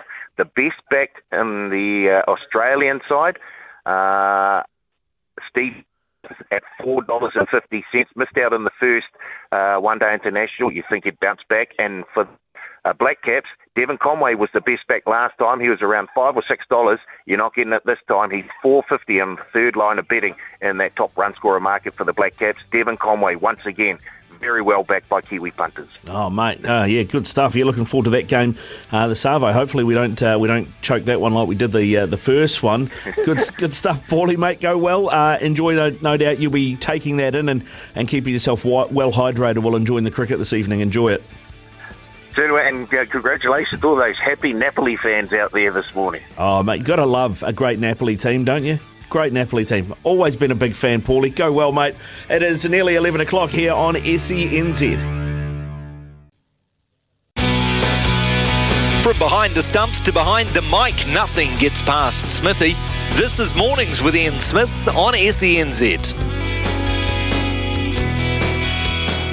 It's just gone 11 here on SENZ Mornings with Ian Smith. Smithy, of course, is in Australia for the Chapel Hadley series. We will have live coverage of the Chapel Hadley series from 4 o'clock here on SENZ. Daniel McCarty leading the call. I believe the hairy javelin, Grant Elliott, will be part of the call team this time round as well, subbing in for Hamish Bennett, who called the first game for us. Some breaking news out of the Wellington Phoenix. They have signed another player for the women's team. Of course, we just had Grace Wisniewski on earlier today, and the 10th foundation player has been re-signed now, just been announced. Ava Pritchard, only 19 still. She played all 14 games of the first season and was the first goal scorer in Wellington Phoenix women's history as well. So good to get her signed and keeping hold of a lot of their young stars, which is great to see. They will have a team that will know each other well. A lot of them also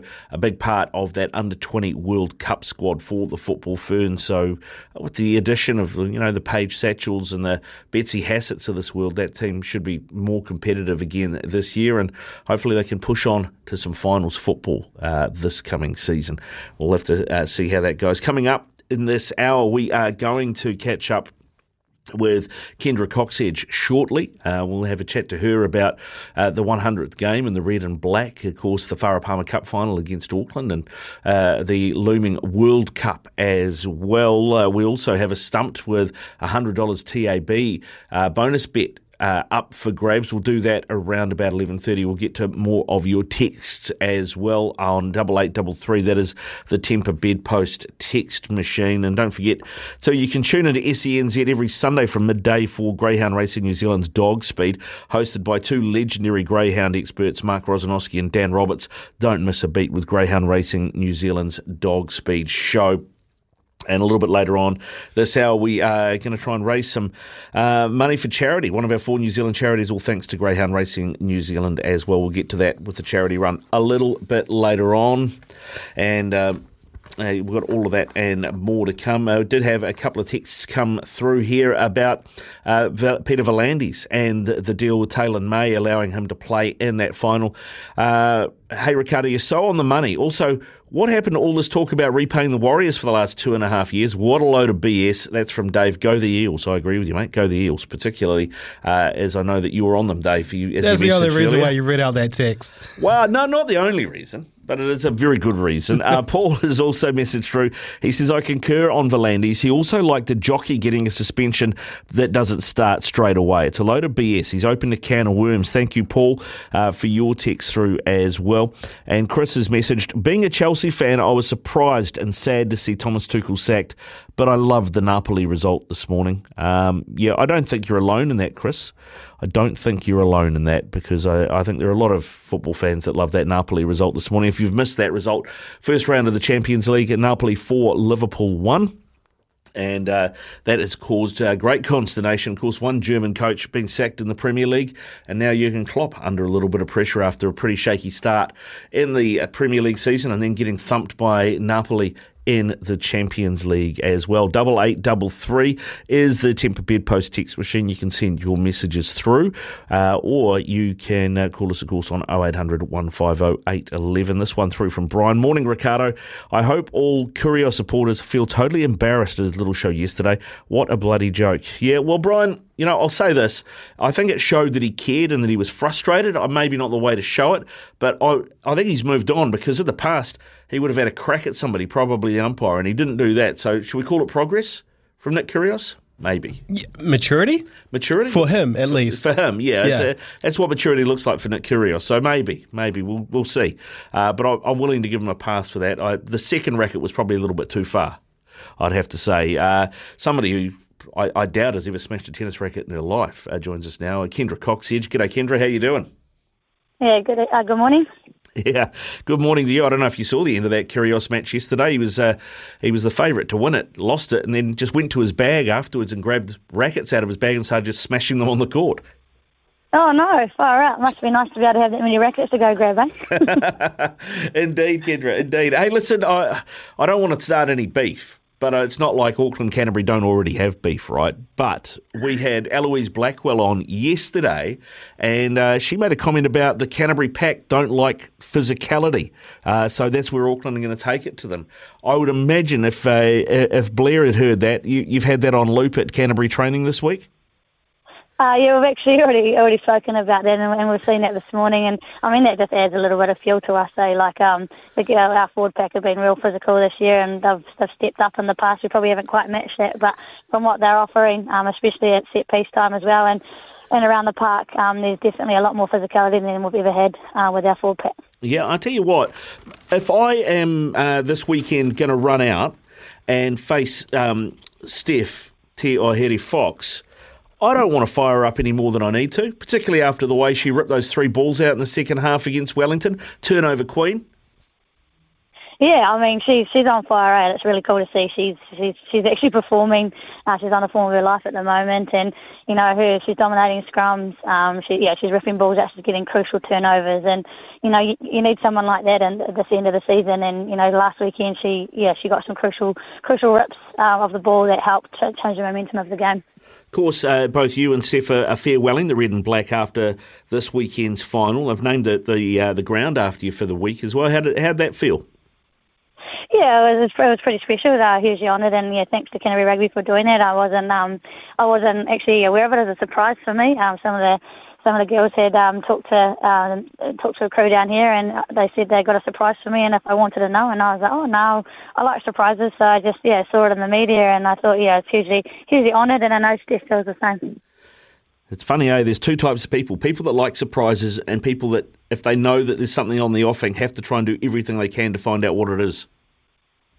I'm sometimes like that, but this one I trusted the girls. They were asked about it and they thought I'd like it, so I trusted them, and which is a good thing, right? So it was cool. It was very special. Yeah, very special, man. Very special. I mean, and what will bringing up 100 like this mean for you? Because does it get any better than the arch rivals Auckland in the final of the Farah Palmer Cup at home? I mean, you couldn't write it, could you? It's fairy tale stuff.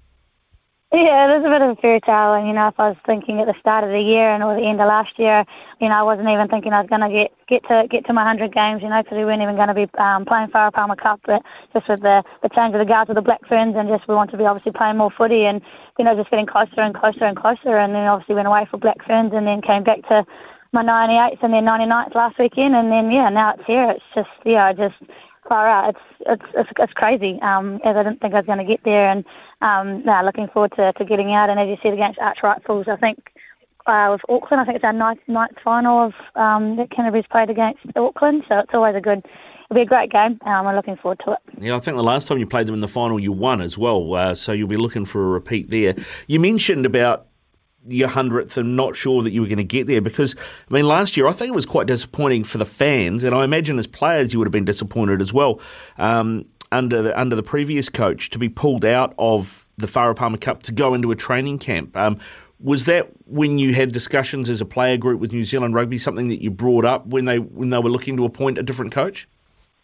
Yeah, I think it was kind of mostly brought up through the Farah Palmer Cup coaches a little bit around that, and it was really tough. I ran the water in that final last year, and it was hard to sit on the sideline when you're fully fit, ready to go, and it was tough for everybody. But I think we worked out going on the end of year tour that we need to play more rugby and as much rugby as we can. And as you can see with filtering into Pac 4 and then Laurie O'Reilly for Black Ferns, everyone's getting better every game we're playing. So it's just cool to see that that we're actually being able to play and being released to play the most of the Farah Palmer Cup this year.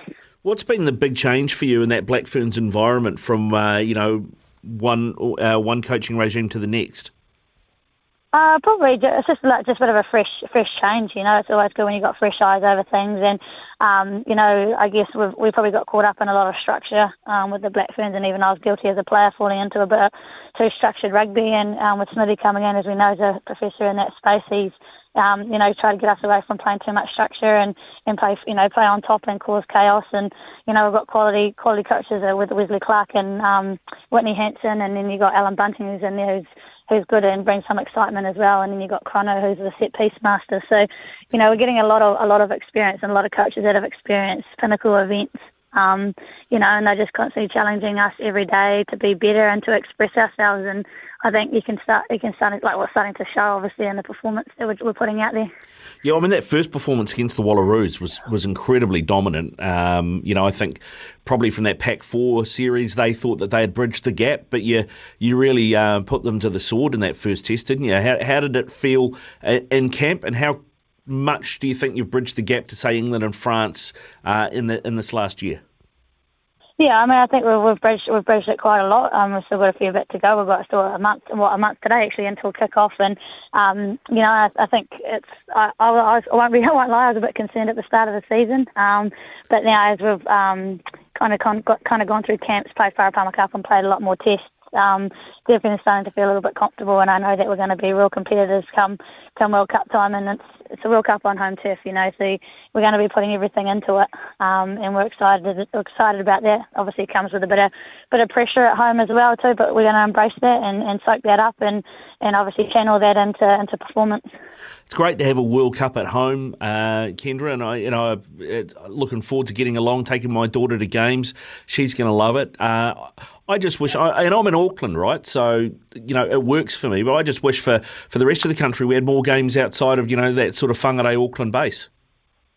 Yeah, I mean, that would have been awesome, right? We, as you know, the game's growing heaps and everyone wants to get along, and we saw it a little bit down when we played here in Christchurch. We didn't play here for a wee while, and we got a pretty decent crowd, and they were rowdy, and I know how much the girls enjoy playing in front of that crowd too. So, it would have been nice, but I guess we've been able to move around a bit during the Pac 4 as well. But yeah, ideally, hopefully going in the future, there's a bit more movement.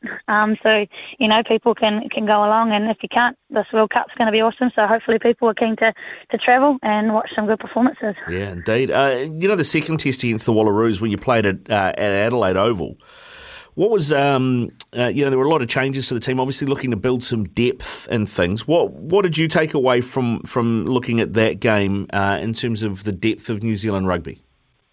Yeah, I mean, the depth that we've got is, it's awesome, and you can see it across the Farah Palmer Cup. We're getting there. Like we say in certain things that we're not quite there and we need more, but I think we're getting there, and it's showing this year. Like, there's going to be some real massive competitions for spots when the World Cup squad's named next week, and,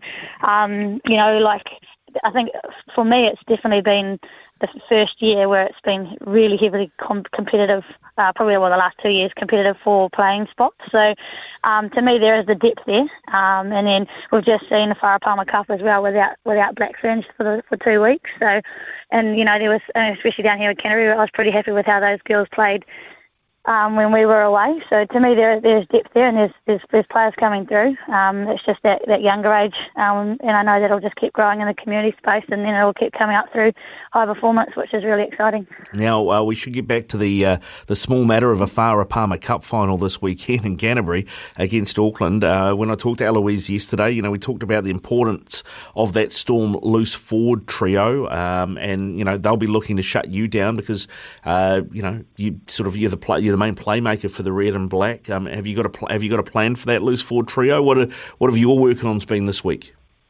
Yeah, I mean, for me, as an individual, I just need to focus on my role. I feel every game I go into that teams potentially might come at me, and I've had open conversations with, the Storm coaches in the past and Eloise about saying how they want to come in and shut me down. But I love to welcome that, and I know it's going to be a good game, and everyone's going to, at the end of the day, the better team's going to win.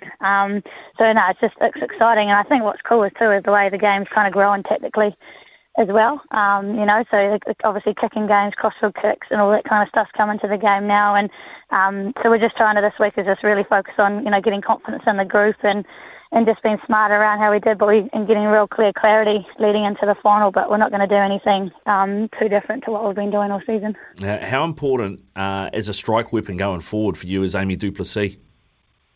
Oh yeah, she's fantastic. Man, I've never met anyone that's got a work rate like her. Her ability to make a tackle, get up, get to an edge, make another tackle, or and her ball running like that try she scored last weekend, or that short ball off Shante Poko, like that's quality rugby that you need from your midfielders. And she brings so much energy. This week she's on cloud 9. This week she's bringing a lot of energy into our group, and she's got a massive future, I believe. She's fit. And she works hard, and she's just an all-good-round human as well. So I know she'll go well. Good humans are always good to have in your team, mate. You were 5-3 up against Welly at half-time. It was a tight game. What was said in the sheds, and what do you think changed in the second half for you guys to dominate and keep them scoreless?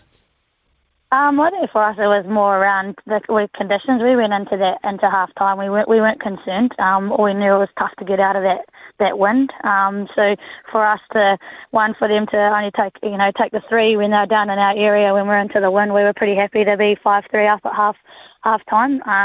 The chat at half time in the sheds wasn't about changing too much. It was just making sure we just used the wind and just pinned them down there. And I knew once we got down there, we're a dangerous attacking team. So once we got into the area, things just started falling back together, which was obviously a pleasure to kind of be part of and to be able to change it up and be smart enough to kick long too, which helped us pin the corners. Yeah, now you've obviously made the decision that this is going to be your last game for Canterbury, and then the end of the Rugby World Cup. That's you done in the Black Ferns jersey as well. You're just going to retire from rugby.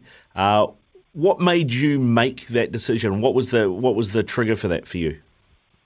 I think for me it's just been around working out that I'm ready. I'm ready to do it. I'm ready. I feel I'm on top of my game. I've always wanted to retire when I'm on top.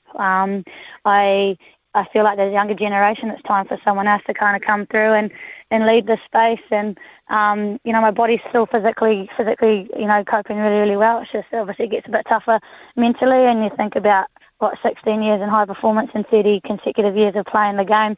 It takes its toll a little bit. But this year it's been quite crazy because I've actually thoroughly enjoyed it, and training full time is a lot easier than having to go to work and train, and so that's one thing that I only got to experience a year of doing it.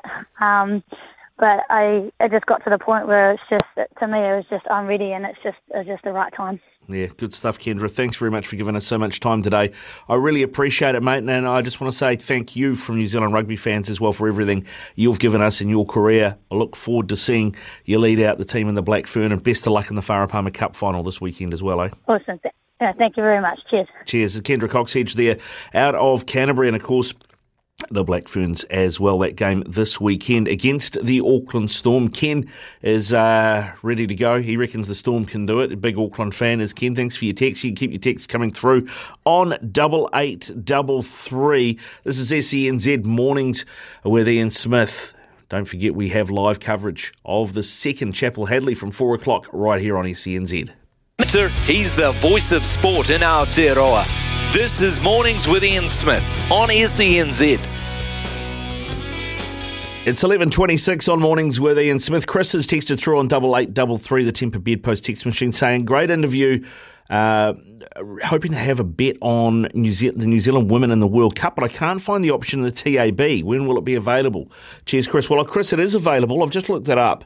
So if you go into the TAB website, you click on Rugby Union, and then it gives you different competitions. Just click on International, and Women's World Cup is in there. There's only an outright winner market at the moment, but I can tell you this is what it looks like. England are the favourites at $1.50, then New Zealand at $3.25, then the French out at $6.50, which surprises me given how well I thought they played on the Northern Tour when the Black Ferns were up there at the end of last year. And then you go out to Canada at 21s, the Aussies at 51s, the US at 61s, and so on. But the top three, England $1.50, New Zealand $3.25, France at $6.50. You can watch and bet live on your favourite sports and racing at tab.co.nz. Please gamble responsibly. Now, I talked to Grace Wisniewski earlier today, and we've had news that Ava Pritchard today, just at 11 o'clock today, has signed also with the Wellington Phoenix. So the Phoenix continue to build their team for the upcoming A-League season. I also caught up with another new signing this week, Zoe McMeekin. She is a fullback, part of the New Zealand under-20 setup as well. The full interview is going to be up on our podcast site, but here's a taste of that interview. And I mean, in that position, the modern fullback, it's less a defensive role and more an attacking role now than it's ever been. So I guess a real big part of that game is learning to read the game and knowing when to go and when to stay. Yeah, definitely. And that sometimes, like last season, was hard to get the balance. Like you're always learning the balance because, you don't want to leave your team defensively, but it has definitely evolved. And they want you nice and forward and be part of their attack, which is great for me because I love it. So, yeah. How much crossing practice do you do? Quite a bit. I would like to do a bit more, but I do enjoy like the feeling of a nice whipped ball, and you can't really beat it. Yeah, you'd be. I imagine with Paige being in the squad this time around as well, Paige Satchell, who's she's got wheels for days. Playing balls up those lines, either up the touch line or just in between the fullback and the centre back is going to be something that you might want to add to your locker. Yeah, definitely. I remember playing with her quite a while ago at like a Ferns camp or something, and it was really fun playing with her, and she's like evolved so much from then, and now she's like a threat on the ball as well, and then with the speed. So, she'll be really cool to watch and, play with. There you go. That is new Phoenix signing Zoe McMeekin, part of the Football Ferns under-20 setup as well, and she was a foundation player for the Phoenix last year. She's signed on to be part of it this year. You can catch the full interview with Wellington Phoenix fullback Zoe McMeekin on the SENZ app or wherever you get your podcasts. Just search SENZ Mornings and you will find that. It is 11:29, and that means we're not too far away from Stumped. Now, yesterday, I managed to stump Joey from Auckland, I think it was. Managed to stump him right on the last. So that means we've got a $100 TAB bonus bet up for grabs today. 0800 150 811 if you want to play. 0800 150 811 to play Stumped with me, Ricardo, in for Smithy here on SENZ Mornings through till next Tuesday, actually, because Smithy's a busy man over in Australia calling the Chapel Hadley series. 0800 150 811. Time for news and sport now with Aroha Hathaway. 14:76 a.m. in Auckland. Ian Smith's had a good match here. Stumped by Smithy. Ian Smith really is top class at his job.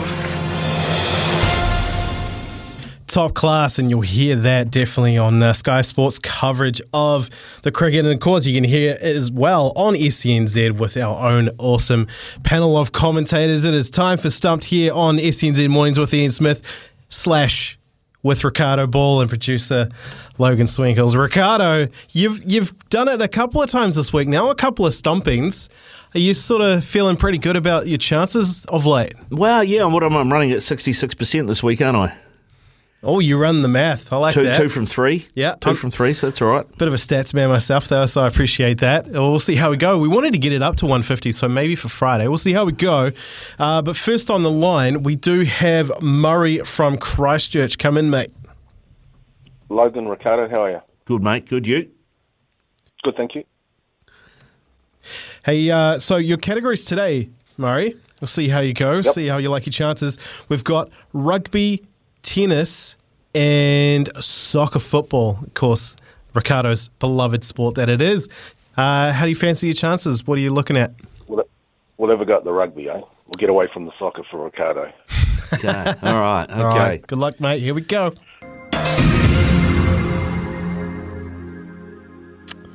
Bit of rugby. Of course, these questions come from the incredible Brian there on the panel, who looks after the phones whenever someone calls up. First question for you, Murray. Who currently leads the rugby championship? The All Blacks. Just a couple of chips down the wicket, right in the slot, and away it goes. Of course, that wouldn't have been the correct answer a week ago, Ricardo. It wouldn't have been. It wouldn't have been. Well done, Murray. Yeah, I mean, that big win against the Pumas got that bonus point, so they lead by a point. But, man, it's tight this year, isn't it? I don't think I've ever seen it where we're 4 games in and it's 2-2. No, not at all. Interesting, isn't it? Yeah, it is, for a change, which is nice. Yeah, it is. It's nice that it's not all sewn up after, 2 or 3 matches in. There's actually some intrigue this season. So, second question for you, Murray. The All Blacks have won 7 out of the 9 rugby championships. How many have the Aussies won? 1. Just a couple of chips down the wicket, right in the slot, and away it goes. That is correct. Back in 2015, so it's been a while, Dave Rennie. It's been a while. As Stained would say. Yeah. Wow, that's going back to my new metal days. I love it. Okay, last question, Murray. Yeah, 2 for 2. Here we go. Last one. $100 TAB bonus bet up for grabs. Who captained Australia in that 2015 Rugby Championship?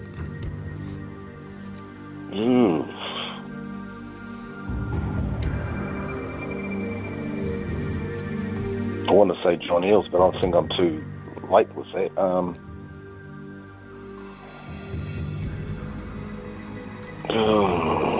Take a stab. I'll give you 5 seconds. John Eales. I know it's not right, but I've got to go there. One of the worst things I have ever seen done on a cricket field. Yeah, definitely not John Eales. Richie Beno definitely doesn't think that. Over to you, Ricardo. David Pocock. One of the worst things I have ever seen done on a cricket field. No, not Pocock. The answer I was looking for here, this was a really good question here. This was a good stumping one. Stephen Moore. Oh, the old hooker. He's the hooker. Yeah. Guy, he looked... I wouldn't have got him. No, well, you didn't. Neither did I, mate, to be fair. Every time I saw Stephen Moore's mug on telly, I just thought of Lex Luthor. I don't know about you. It's like that super villain with a bald head. I know where you're coming from. Yeah. Oh, well, mate, well done, though. I mean, you hit 2 out of the park, and then I missed the stumping on the last one, so that $100 TAB bonus bet's yours. Yeah, it's well earned. Thank you very much. Well, what are you liking, mate? What are you going to put it on? Oh, I actually can't see the cricketers getting beaten tonight. Really? Yeah. Okay. Well, you reckon we didn't win the moments in the first one. There was that many options. We could have won that game. Drop catches. Yeah, I think we got them 5 down and went, what do we do here? Yeah. I think they kind of... But then the ball stopped swinging, didn't it? So that was the thing. That when we should have probably kept Bolt going, but we're not going to know that the wicket was going to stop swinging. Well, I think that was something the commentators like Brendan Julian that were talking about. They were saying that, look, if it gets a bit of dew on it, it could skid on and it'll make it easier to bat on. So, yeah. It was I'd love to know whether they're playing on the new wicket or the old wicket today, though. Yeah, we'll hopefully find that out sort of just before they start. We've got coverage here from 4:00, mate, with Daniel McCarty and the Hairy Jav, Grant Elliott. So hopefully they'll be able to bring to that. Yeah, cheers. I listen to them. They're great. Yeah, good stuff, Murray. Hey, thanks for calling in, mate. Really appreciate it. Have a good day, boys. Yeah, you too, mate. You too. There we go. So Stumped is gone, Logan. Yeah, well, that's fine. I mean, Muzza definitely earned that. Yeah. Mate, did he what? Stephen Moore. That was a great question. Brian Rareri, stand up, because that was a great question, mate. Certainly... He's standing up. You can't see it. He actually is standing up. But you stumped Waiting me. for applause. You stumped me, Brian. So well done, mate. Well done. Maybe we should get Brian in here doing the stumpings. We might have to do that at some point. We hear the last time we got SNZ staffers to come into the studio and do Stumped? No, I wasn't. Yeah, I'll tell you what, it was not pretty. We had Neefy and Jake come in, and it was just swing and a miss. Constantly. Well, yeah. I mean, to be fair though, I mean those two are just out of nappies, so I mean they don't have a lot going on, do they? To be fair. Yeah, that's a little harsh, but yeah, sure, why not? Young people know a thing or two about sport as well. Probably haven't been around and probably haven't seen as much as the likes of you or I. But well, that's what I'm saying, because a lot of these questions, sort of the answers are from 20 years ago, right? And those guys were born 20 years ago, so. The thing that I really enjoy about this Stephen Moore question is the way the Wallabies chopped and changed the captaincy around that era. I was just thinking, I know that Murray had gone Eels, but that was, a generation prior. But I was thinking Pooper. You know how they used to call Pocock and Hooper Pooper, and I was like, that was the height of Pooper, and Pocock was the senior of the two. That's why I went him. Yeah, I thought I was bang on there, but no, Stephen Moore completely missed that completely. Yeah, so well done to you, Murray. And, of course, you can try again tomorrow just before 11:30. Call in to us here on SCNZ Radio. And Brian will take you, and we'll see how we go with a bit of stumping, because we'll be back to $50 for the weekend. Yeah, indeed. Keep your texts rolling in too. 0800 150 811 is our phone number. 8833 the Temper Bedpost text machine. When we come back, we're going to be talking greyhounds. Summer or winter, he's the voice of sport in Aotearoa. This is Mornings with Ian Smith on SENZ. It's the Great Greyhound Racing New Zealand charity run.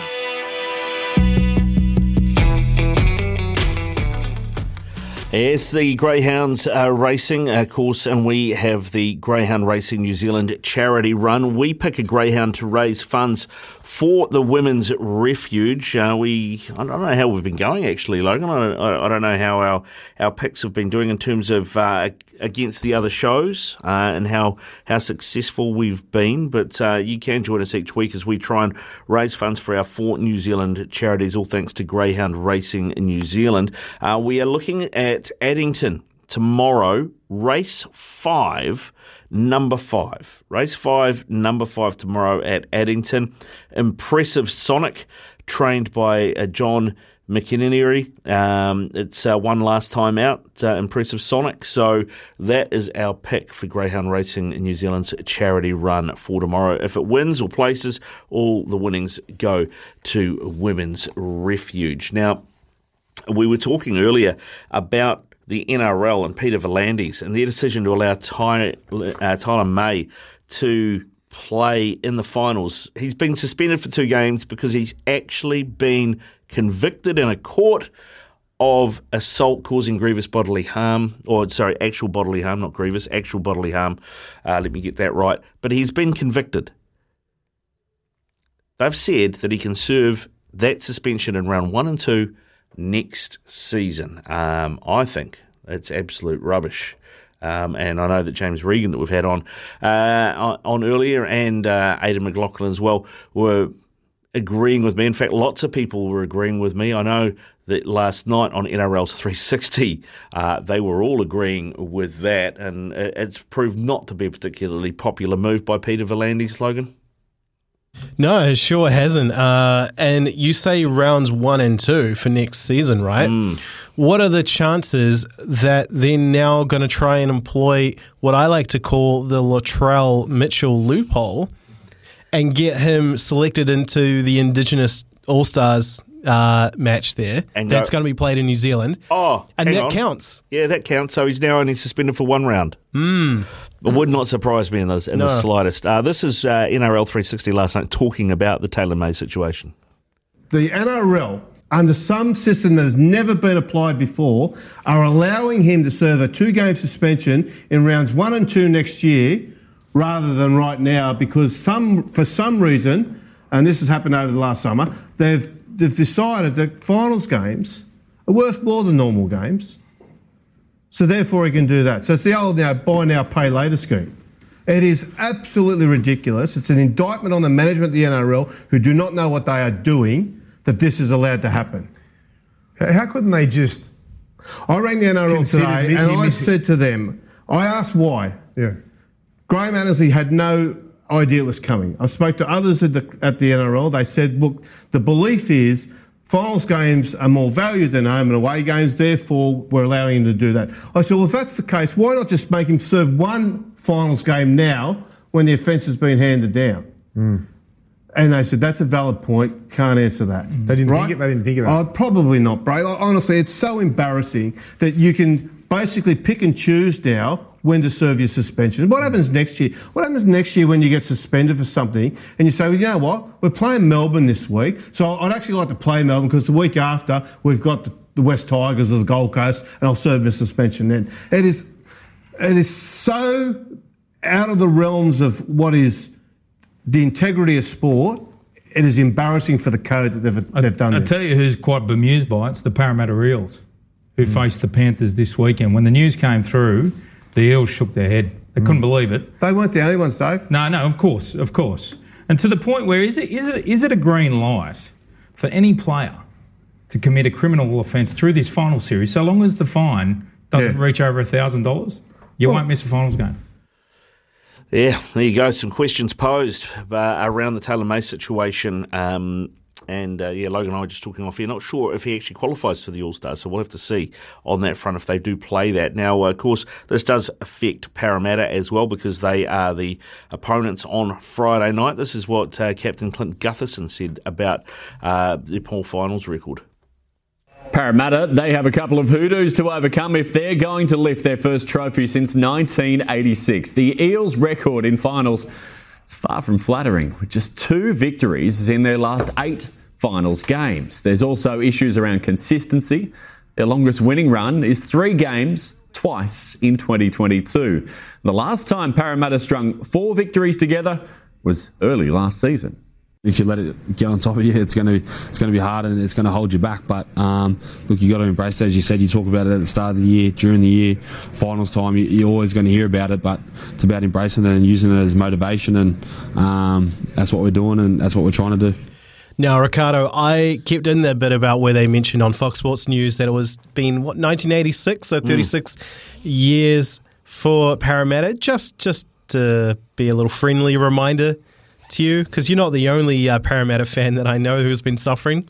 Yes.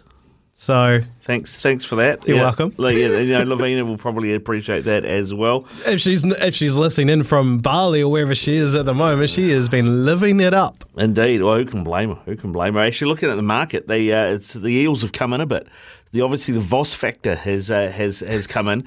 The Eel whisperer, Andrew Voss, if you missed this the other day, we were talking about it, has called the Eels 10 times this season, and they've won all 10. He is calling the game Friday night.